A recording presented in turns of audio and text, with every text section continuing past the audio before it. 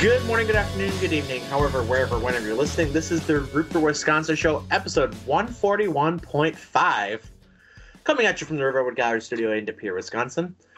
Once again, I'm host, producer Eric Fisher, the Big E. Joining me here, college roommate, Dylan Trick. Dylan, how are you doing tonight, buddy? I'm doing great. How are you? Still fantastic. So, for our listeners, we did our episode 141, had a bunch of stuff to talk about, and there was so much to talk about that we did not have a chance to talk Green Bay Packers, which now is the perfect time to do so. And just want to give them a special focus because so much has happened, again, around the whole state of sports in Wisconsin, but specifically also with the Green Bay Packers, and just a couple different things to talk about. First, they do lose to... We're jumping right into it. We're not going to do a root fors, all that stuff. We had already done that. So in the regular episode 141, if you check that out, again, go to Spotify, Apple, Google, YouTube, whatever. Not the place for it. We're talking Packer football pretty much exclusively here with a little bit of the NFL mixed in as a whole. But with that in mind, Dylan, we're going to go start with here... Kind of starting with just the end of the season. Packers season comes to an end after a heartbreaking 24-21 loss in the NFC divisional game against the San Francisco 49ers. Once again, it had to be San Francisco, as it seems to pretty much always be. But before we get into everything that kind of came out of that game, I just wanted to ask you initial thoughts on the game itself. And we'll talk about the larger picture of it all, but initial thoughts on the game itself. I'm going to say the game went, as far as a Green Bay Packers perspective, went better than I expected. Got to be realistic going in. I didn't expect them to win the game. I didn't expect it to be necessarily a close game. But the fact that that game ended up being Green Bay's game to lose was surprising, yet also welcomed. Mm-hmm.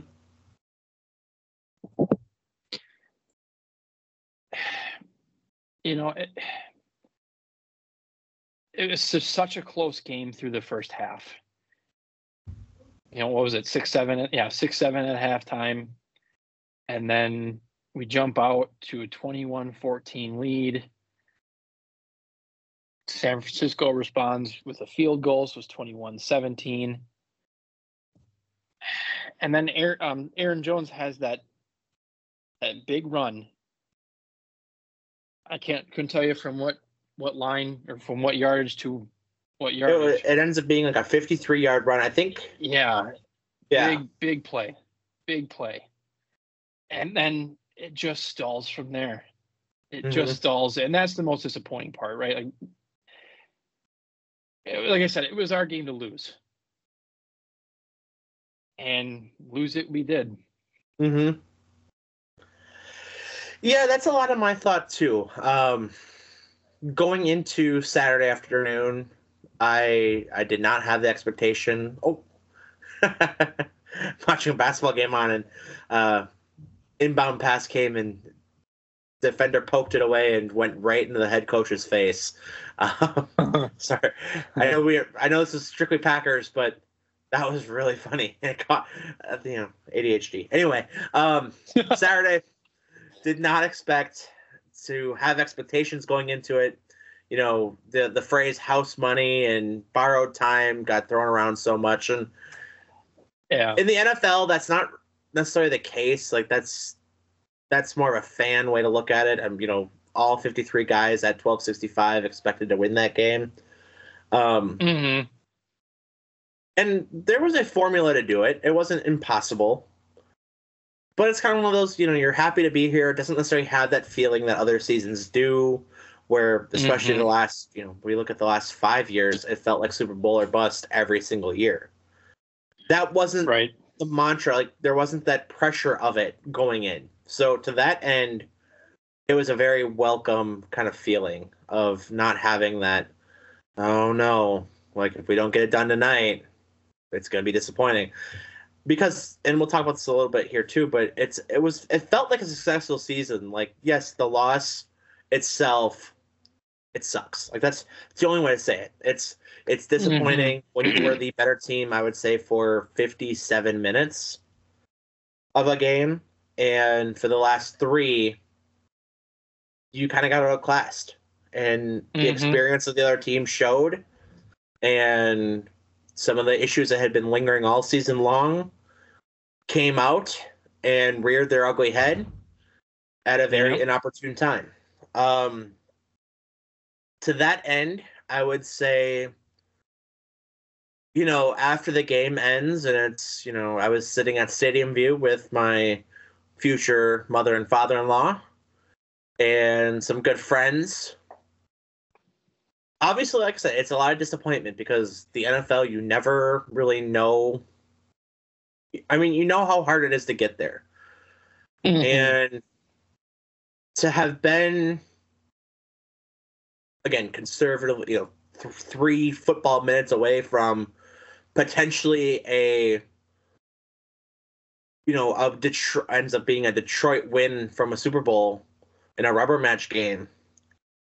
It's never a great feeling, especially, when Sunday happens and you're digesting the game still, and it ends up being Detroit, which they beat us once, we beat them once. It's a lot to take on and accept, but at the same time, it's kind of refreshing too. Like I said, I've come to peace with it. I've gotten to acceptance. So that's just kind of the initial thoughts of the game. Now, kind of moving on, Dylan, as we kind of look at this as a whole, and we're not going to go through all the X's and O's. I mean, there's the story by now has pretty much been told. Yeah, you miss a field goal with an awful hold on it. It looked like a clean snap, just a bad hold, and the ball was basically sideways, being held on with the backhand, not the front hand. Whole lot of things to it. I don't necessarily blame Anders Carlson as much for it. I know he's been trouble from 40 to 49, but this one I'm going to give him a pass on after seeing that picture of I agree. The hold.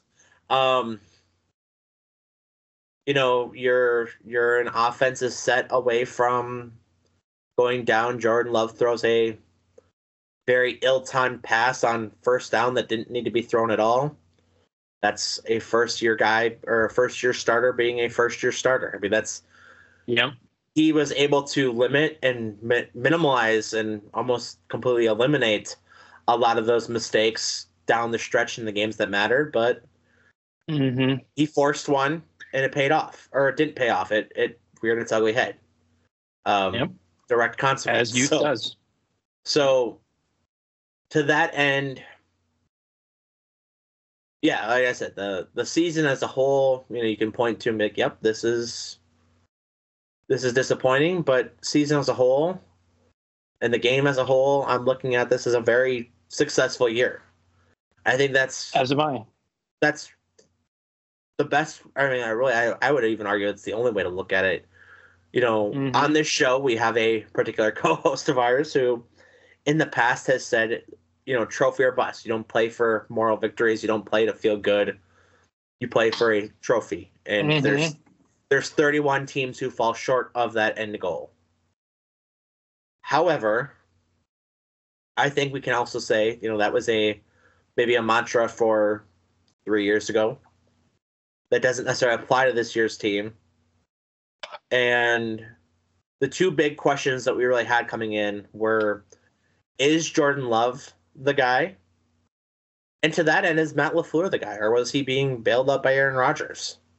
I think both questions have been answered. I agree. And everything else beyond that is secondary. Yes, there were a lot of growing pains with Jordan Love, which I'm sure some of our listeners are going to point back to me a couple months ago saying Jordan Love might not be the guy, even saying at the time he wasn't the guy, and saying that the Packers need to strongly consider drafting a quarterback this year. Very clearly, I don't think that way anymore. And for what it's worth, I want to go very clearly on record saying that at the time, it's just something you had to consider, that if the season continued to trend that way, that you would have to look to draft a quarterback and maximize on all the talent around you while it's cheap, much like San Francisco has done with Mr. Irrelevant Brock Purdy.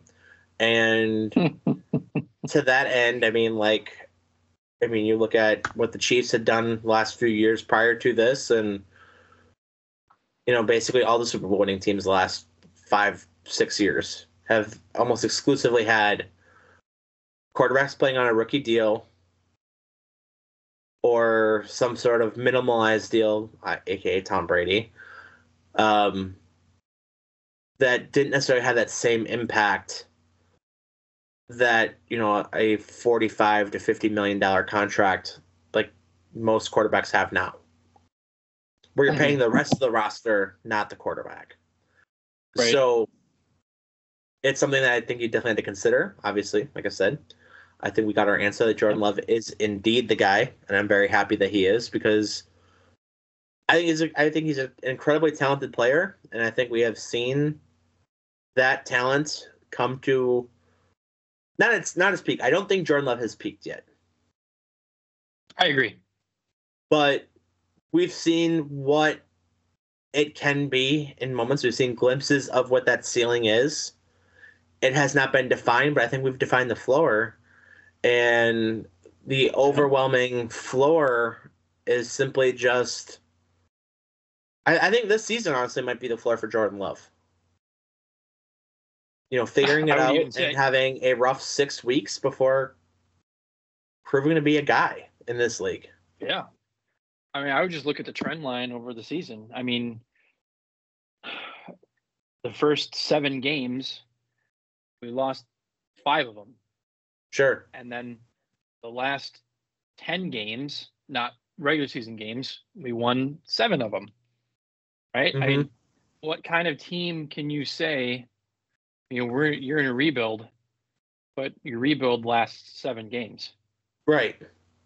There's some organizations that have been in a rebuild for a decade, and our rebuild lasted 7 games. Right. 2 months. So, yeah. And to be honest, that some of these games of those 3 games we lost in the last 10, we should have won those too. I'd argue you should have won them all. You definitely should have beat the Giants. Oh, for sure. Yep. You probably should have. Beatable. Oh, sure. I was even counting them. I was saying Steelers were definitely beatable. That's kind of where you kind of point to and say, hey, this is where this run starts. But you should have beat the Giants. You definitely should have beat the Buccaneers. There's almost no reason that I'm a big Baker Mayfield guy. I think he got ousted out of Cleveland way too soon and bounced out of Carolina way too, obviously without even really a fair shot. The Rams was just a 1 year get to the end of the season type deal. He was never going to stick there because of Matthew Stafford, but he got ousted out of Cleveland and Carolina way too soon. And I'm a big Baker Mayfield guy, but there's no reason for him to have a perfect passer rating. That's not the style quarterback that he is. It's just when there's individual players, like, we looked ahead to when the Dallas game was for the playoffs. One player for Dallas had more interceptions the Packers did as a whole team. Or had more pick sixes. He had more pick sixes, which was a single season NFL record, than the Packers had the entire season. So that's where, there's a very obvious common denominator in those 3 games I just talked about, which will no longer be a denominator here in Green Bay, and then that's very exciting. But no longer the common denominator that it was, but that was a lot of the defense. it wasn't. I mean, yeah, at least in the Giants game and the Buccaneers, yeah, you didn't outscore the team drastically. It's not like you're putting up 30 points and put up enough to what you would say to win. Mm-hmm. But your offense definitely didn't lose you those games. Tommy DeVito's not beating you over the top. It's not a shootout with Tommy DeVito. Mm-hmm. So, yeah, I look at a very successful season. One that I think really has it has now an interesting turn. You said you have a 2-month rebuild, right? And the flip side of that 2-month rebuild is now there's a very realistic kind of almost expectation to be back in Super Bowl contention next year. Mm-hmm. Which is nothing short of incredible. When you look at a 2-month rebuild and going from we might need to draft a new quarterback to holy cow, we have our guy, we have a lot of these pieces here, and there's NFL executives saying that they're predicting Green Bay to win the Super Bowl next year already. Mm-hmm. ESPN had that story come out today, which I think speaks volumes to A, Love, B, Matt LaFleur in this offense, and C, the expectation that the defense will not be as bad as it was this year.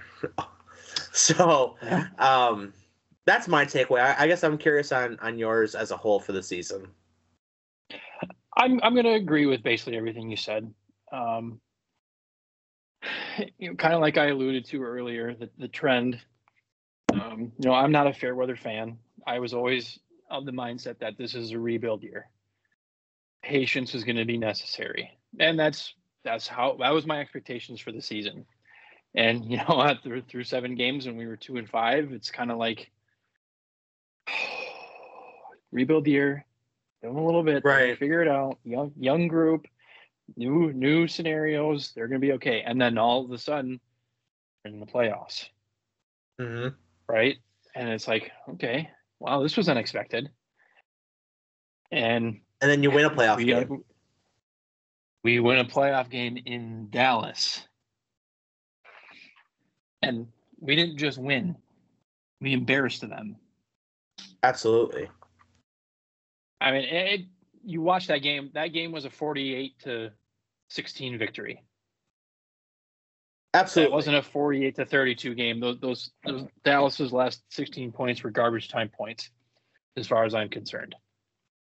I have something to say about that. We'll talk about that a little bit later. Mm-hmm. That's a 48-16 win against. Cowboys are notorious for being absolute playoff chokers. But still, that Dallas team wasn't a bad team by any means.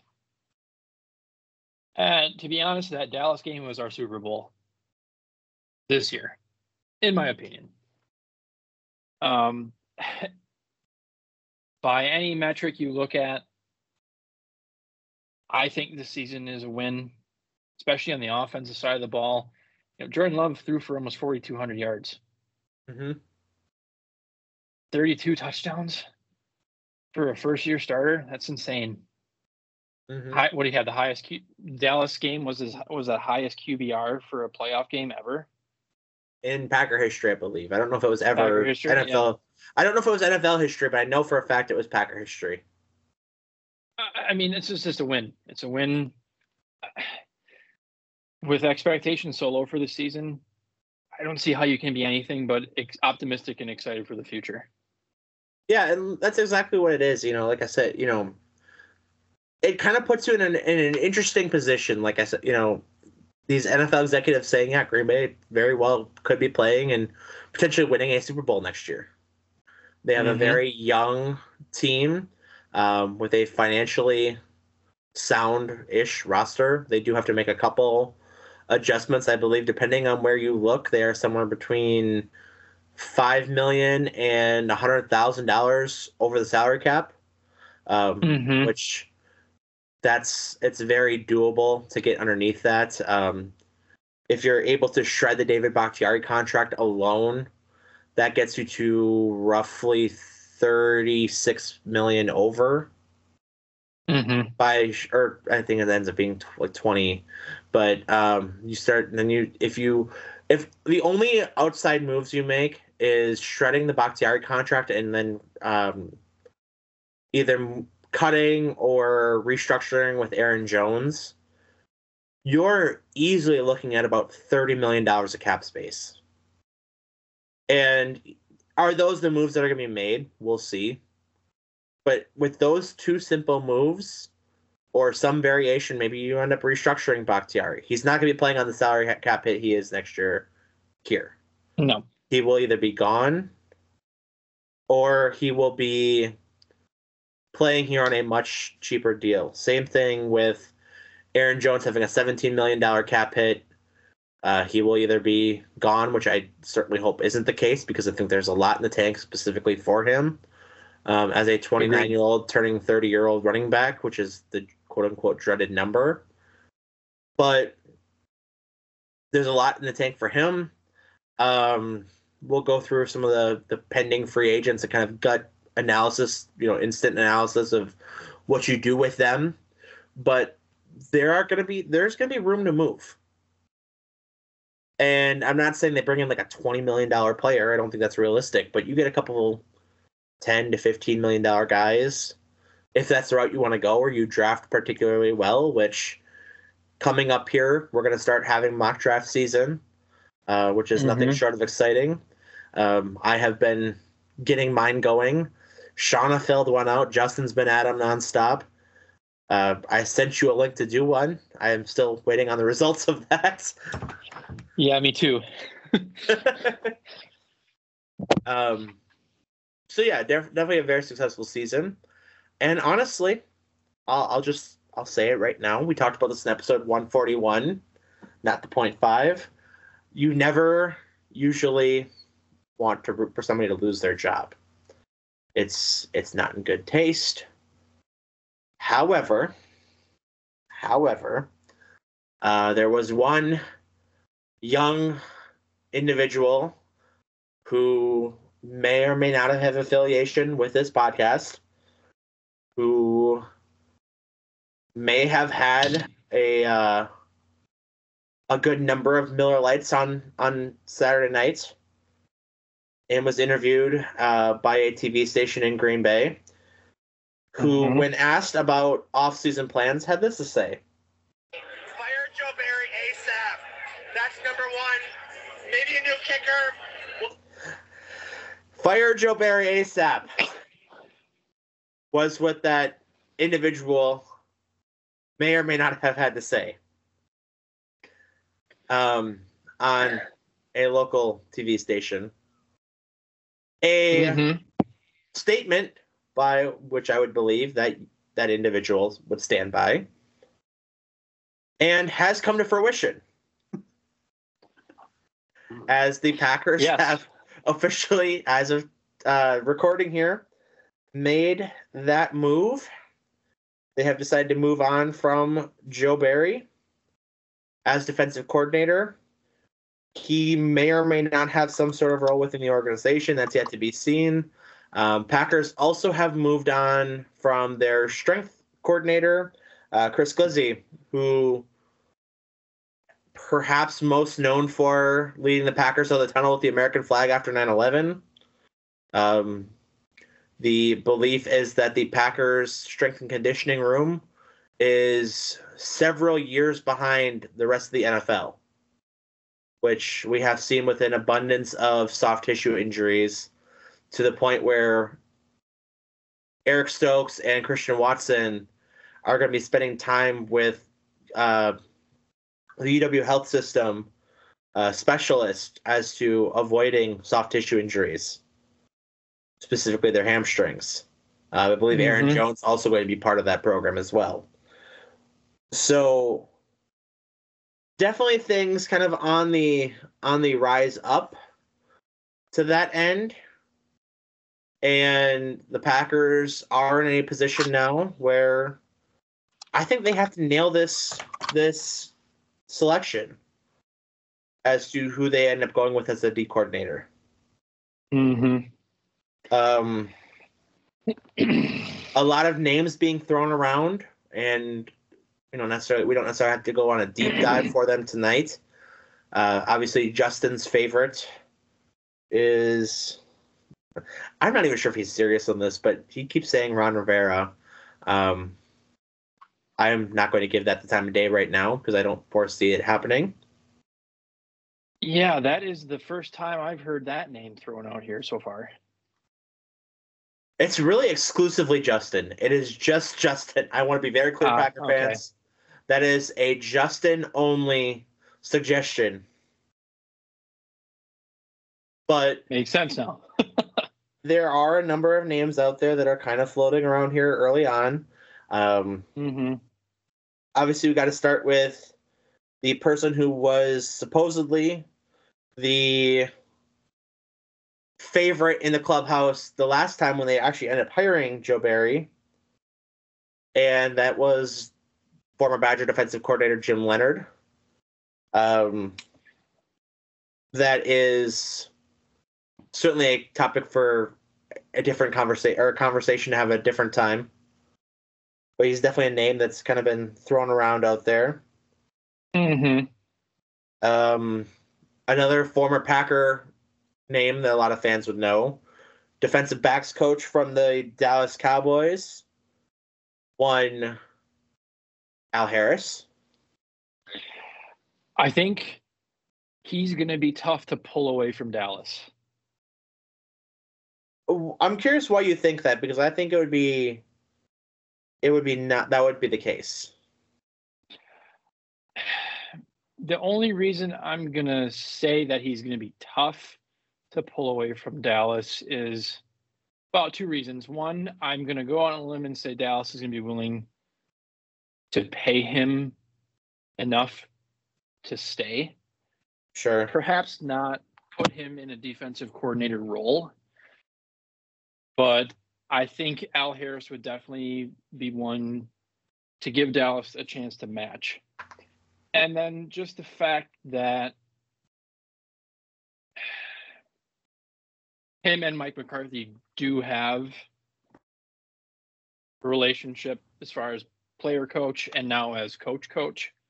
Mm-hmm. I think it is likely. I shouldn't say likely. I think it's likely that he's going to consider the job if it's offered to him. Sure. I just think he's going to be a little bit tougher to pull away. And he maybe we hire him next week. I don't know. We could look back on this, and then next week we have to say, Dylan, you made a dum-dum. So that's just my initial opinion on the Al Harris. Oh, don't get me wrong, though. I'd love to see it. He has a lot of respect in the Green Bay community and the Green Bay organization. So it wouldn't be a bad hire by any means. I just think he's going to be tough to pull away from Dallas. Yeah, I think it's a fair talking point. I know that some of the initial reports here on what the Packers are leaning towards doing is that they intend to consider people who have significance in the passing room to really bolster their secondary and kind of put the focus on the secondary and just let the pass rush play downhill and get after the quarterback. Right. To that end, a defensive backs coach in Al Harris does make a lot of sense. And I would also go as far to say that I think Jim Leonhard potentially could make a lot of sense in that type of situation. As a defensive back himself, we saw it at Wisconsin. He played a lot downhill. He did have a lot of blitz schemes. So, and let the DBs make plays. So, a couple other names to kind of keep your eyes out for. Back when Joe Barry was hired, it was Ejiro Evero, Chris Harris, Ryan Nielsen, Chris Kiffin, Matt Burke, Bob Sutton, and Jerry Gray. Nielsen, very unlikely, as he was just hired by the Jaguars as a D coordinator.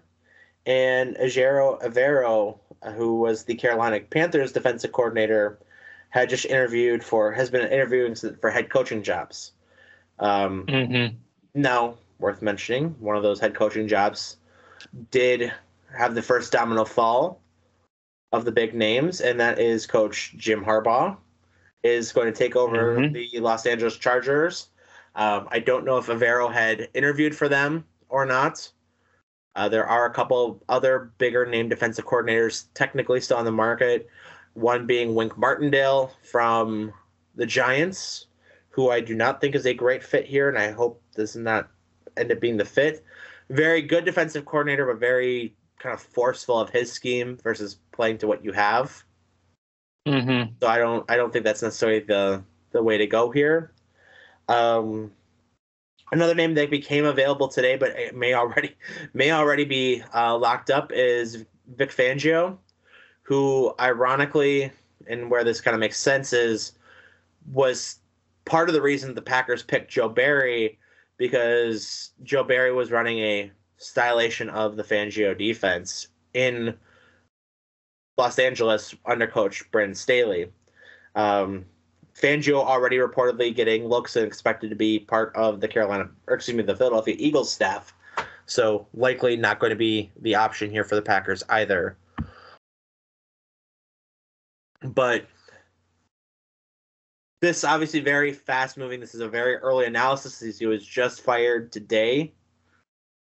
So they probably have just kind of started that process of even putting names on the chalkboard as to who they would want. I would imagine, like I said, I'm sure Jim Leonard's probably going to get a call. I'm sure Al Harris is probably going to get a call, and then we'll work from there. Here's a name that has just been recently starting to get thrown around. Obviously, everything's been recently thrown around, so that sounds kind of stupid, but Mike Vrabel. So this is a name that Sean loves. And a name that, if it were to be an option, I would love to have. However,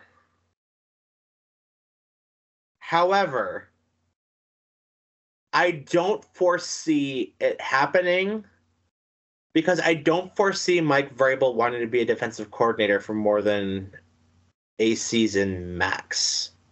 And that's really the interesting part of this whole thing is, and we can kind of look at this as Matt LaFleur has to get this right.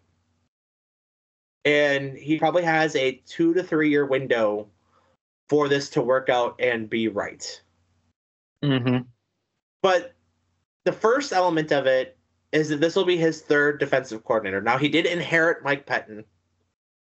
And as much of a bum as I thought Mike Pettin was as a defensive coordinator here, kind of a lot of the same Joe Barry problems. It was another retread guy who just didn't translate as well as it would have wanted to. There were opportunistic at times, but it didn't line up to what you need.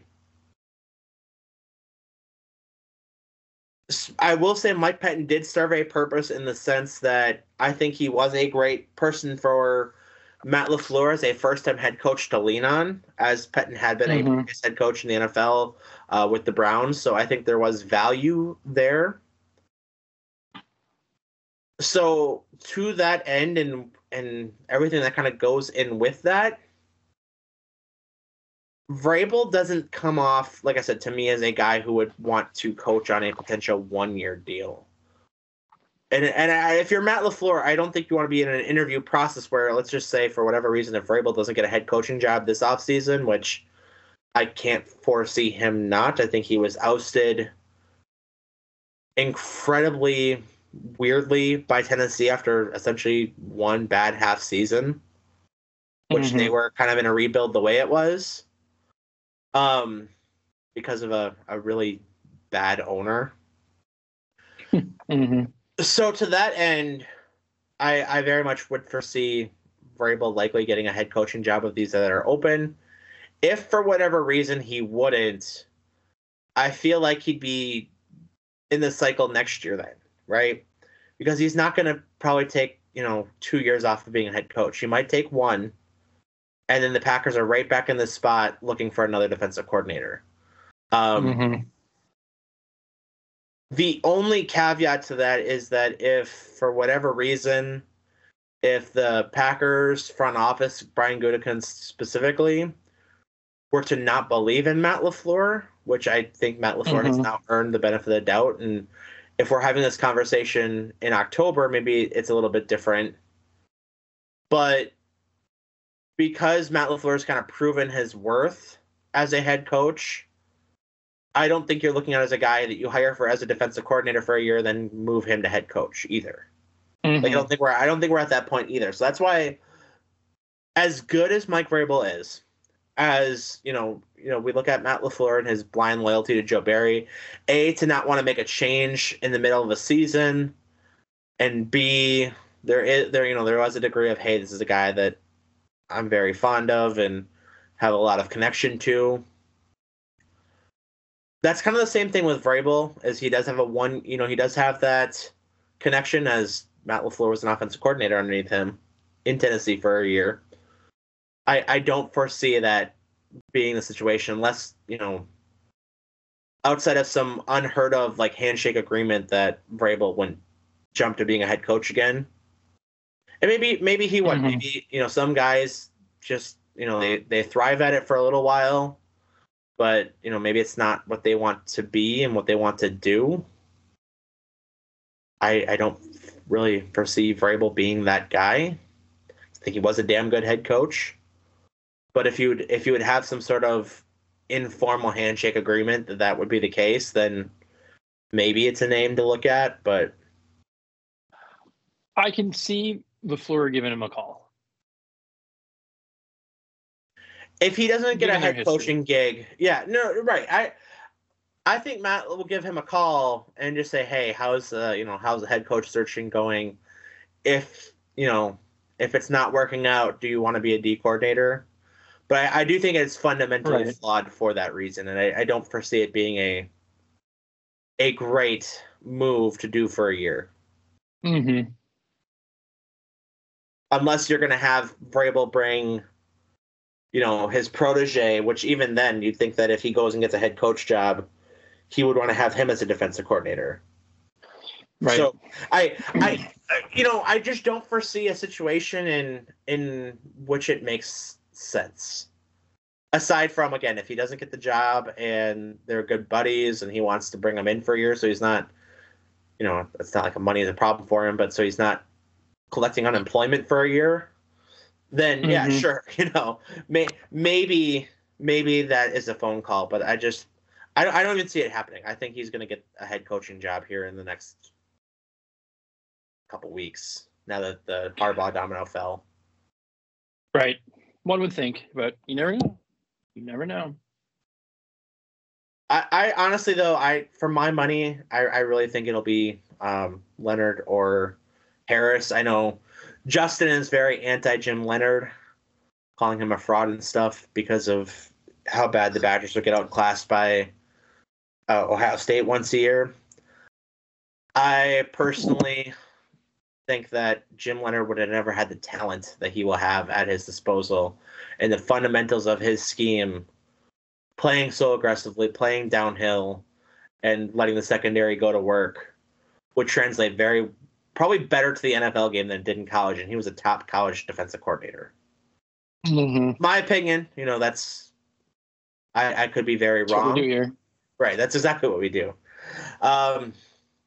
With that in mind, Dylan, just a couple pieces here as we look towards the future of the Packers going into next year is, again, potentially a Super Bowl winning team.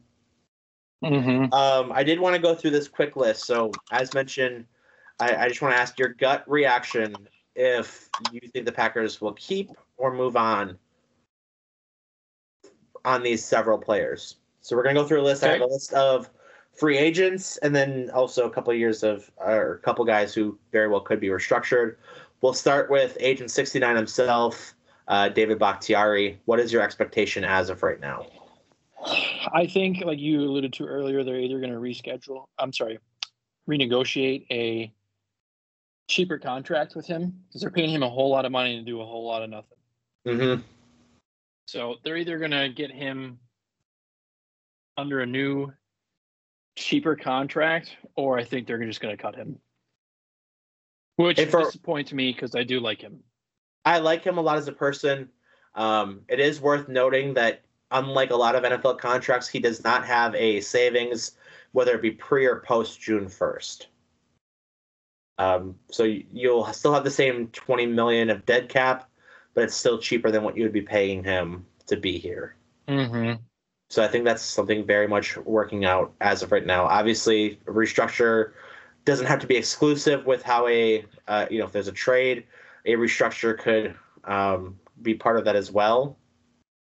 But I'm going to ask you straight up, is he here next year or is he not?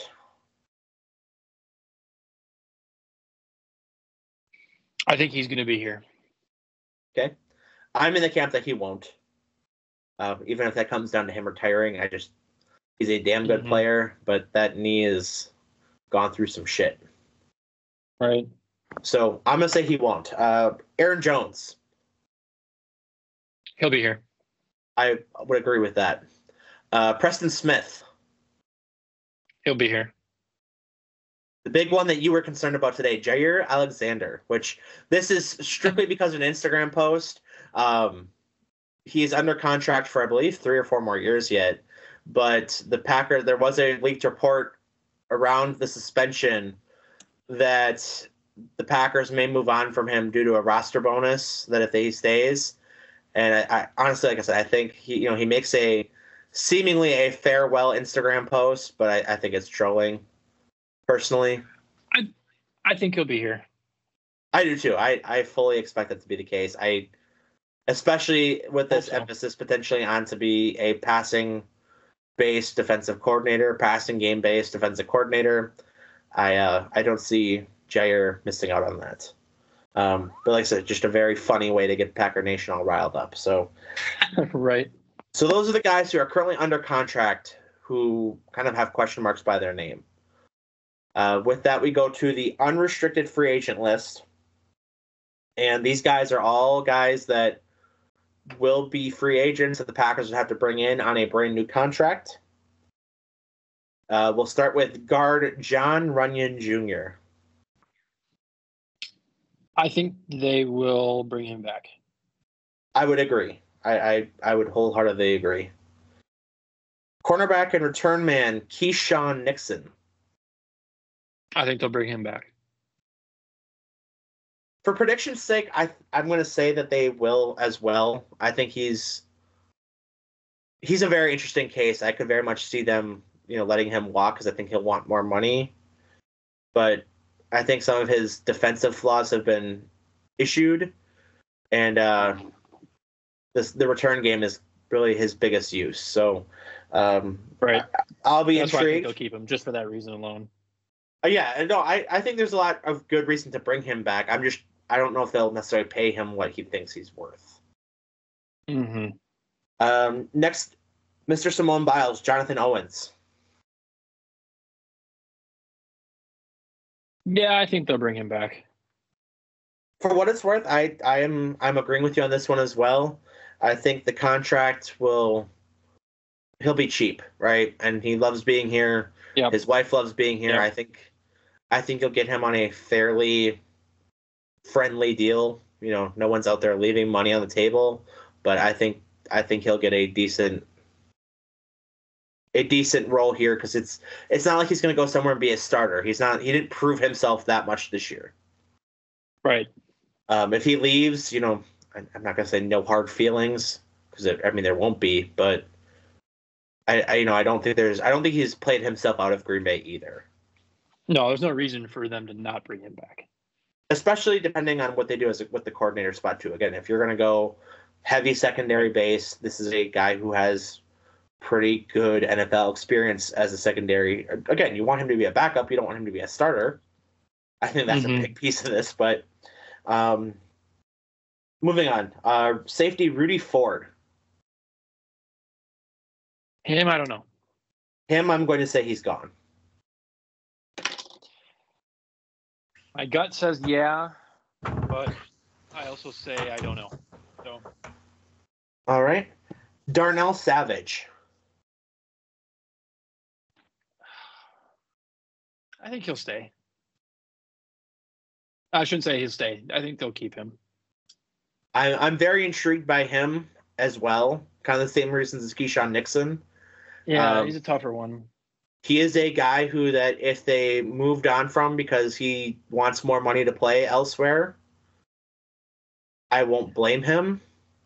Yeah. I think he might get overpaid somewhere else, and you kind of let him walk. You let him test it out. But if you make it work, and again, that defensive coordinator, I think is going to have a lot of impact on this. But as it sits right now, without knowing who that's going to be, I think he walks for the sheer reason I think he's going to try to go get his contract somewhere else, which that's his right to do. And I am never going to shit on a guy for trying to get the bag.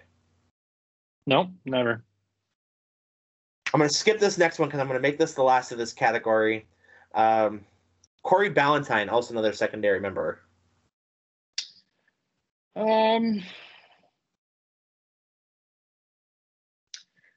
I think they'll keep him. I am also in that same camp, but this is kind of one of those where I think more like Jonathan Owens. I don't think he's going to have a huge market after him. I think it'll make more sense for him to come somewhere safe. Again, especially because of the belief. If the report is that they're going to go heavy on a secondary, you're going to need bodies. Right. And he was a very serviceable backup cornerback. Switching sides of the ball here, offensive tackle Yash Nijman. I think he is gone.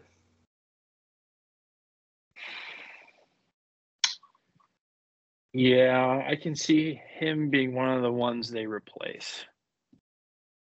I think he has proved his worth as a capable player who is going to get a better contract elsewhere. Tight end Josiah DeGuara. I can see them moving on from him just because of our two-headed attack here with Kraft and Musgrave, but I can see them holding on to him for a relatively decent third option in case one of those two get hurt or something.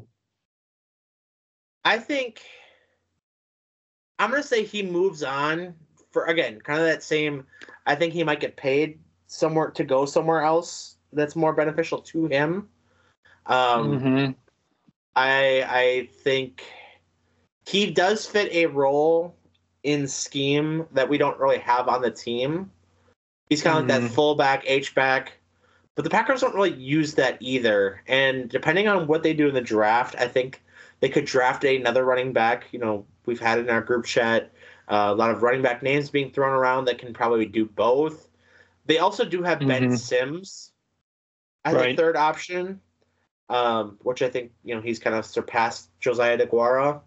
The only caveat I will say to this is that depending on what Rich Bisaccia really thinks of his special team value as a personal protector and an up back in the punt and as a tackler in special teams, I think this one will, you know, that'll depend on, you know, Bisaccia, they went out and got guys to play special teams for the first time. So he's one of those that I think will depend on that, but if I'm saying today, I think he's gone. Next, we have linebacker and multiple-time game captain of the special teams unit, Eric Wilson, who probably made his two biggest impacts of the season, A, being the team captain when Jair also was a team captain for that game, where we kind of, hey, that's Eric Wilson, who is not Jair Alexander.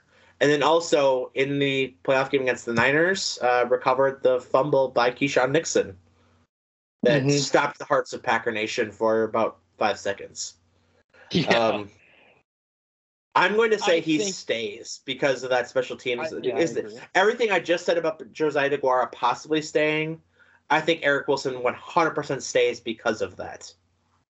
I concur. All right. This name I don't even know, so I'm going to say he probably walks. But linebacker Christian Welch. Yeah, I guess I haven't heard that name either. So yeah, I'll say So walk. flip a coin. Brought back. Yeah. The second to last name, because I did skip one, is one that I'm going to say just right now is a walk. That God, I hope I cross every part of my body that he is not here next year, because I think he's useless to this team. But that is tight end Tyler Davis. Yeah, you don't like him very much. I do not. I think he is. I don't hate him. I just think he's useless, and I think he's not very good.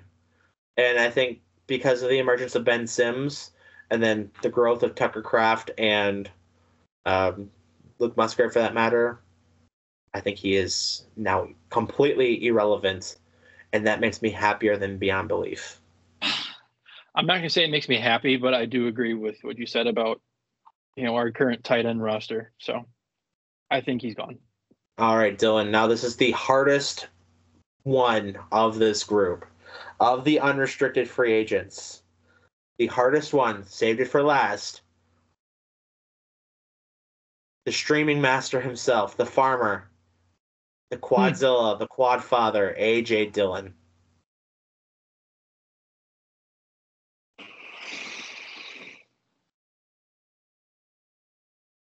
That one, I don't know. Obviously, he had a down season this year relative to the prior season. Sure.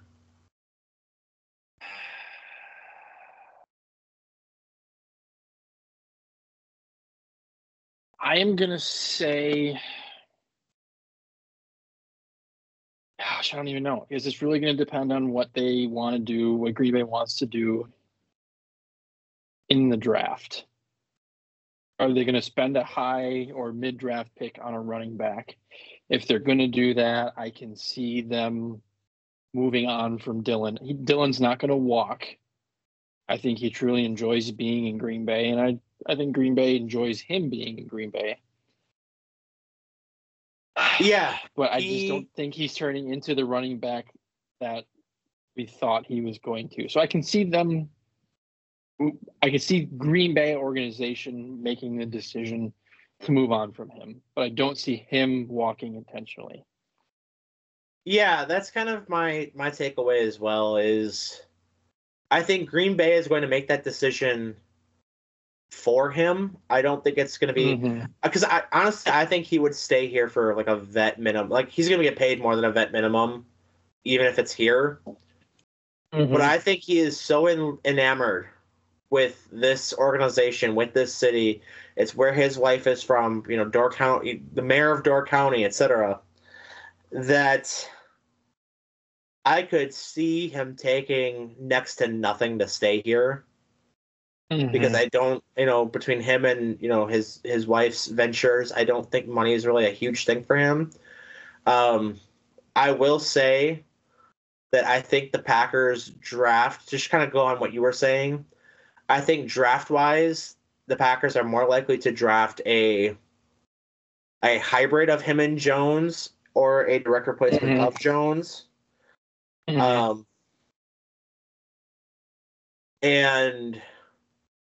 kind of go with Jones on a 1-year deal, basically. If they restructure, keep Dillon around for 2 to 3, and then draft somebody to kind of be both, and eventually kind of replace them both or one. You need multiple backs in this league. Matt LaFleur said it himself, and I think Packer Nation just wants him to stay. I think, for all the negative talk about him, the negatives really come out when he's forced to be RB1. When he's allowed to be kind of in that backup secondary role and more of the thunder like a combination back, he thrives. And I think that's gonna be more telling. I could be dead wrong. His agent has different motivation than he does probably personally. His agent's trying to get him paid as much as possible and get himself in turn paid as much as possible. So we will see, but my belief would be that he likely ends up. I'm going to say he stays. I don't, if I'm putting money on that, I don't love it, but I'm going to say he stays. I think so too. I'm not real confident, but that's the one I'm going with. Looking at the restricted free agents, so this is the guys that if another team puts an offer on them, the Packers at least have an opportunity to match, and kind of not like like an A.J. Dillon could potentially he'll give the Packers a chance to match, but these are like mandated that they have to match. Patrick Taylor, I think, will be gone. Yeah, I think so too. And cornerback Robert Rochelle, I think, will probably be gone as well. Yeah, I'd agree. I don't even remember hearing his name. So he was a big special teams guy, which to that end maybe he does stay because if he's got that restricted status. But 3 more guys here, Dylan. Then we'll wrap this up. Punter Daniel Whelan, I think, stays. He's exclusive rights to the Packers. Mm-hmm. Running back Emmanuel Wilson. I think he'll be around for camp, but I think he'll be a camp cut.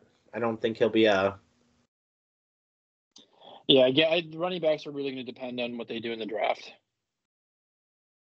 And then last is offensive tackle Caleb Jones, who I think was inactive for most of the season, although on the 53-man. So I think he'll look for other opportunities, and then he might be back cheap, but I would count on him to look. Mm-hmm. All right, so that is our deep-ish dive on the Packers for episode 141.5. We will obviously have more as the Packers do hire their defensive coordinator and kind of continue to move on through the offseason with mock drafts, free agent previews, stuff like that. But that is our Packer recap. I don't think it's a leap to say that Jordan Love team MVP. Oh, yeah. I think we'll probably get the rest of the squad here, or as many as we can, for kind of going through some superlatives as to Rookie of the Year, etc. But that's a wrap for our Packer season-ending special. For Sean, Justin, Rams, who aren't here, I'm Eric. That's Dylan. Episode 141.5 is out. See ya. See ya.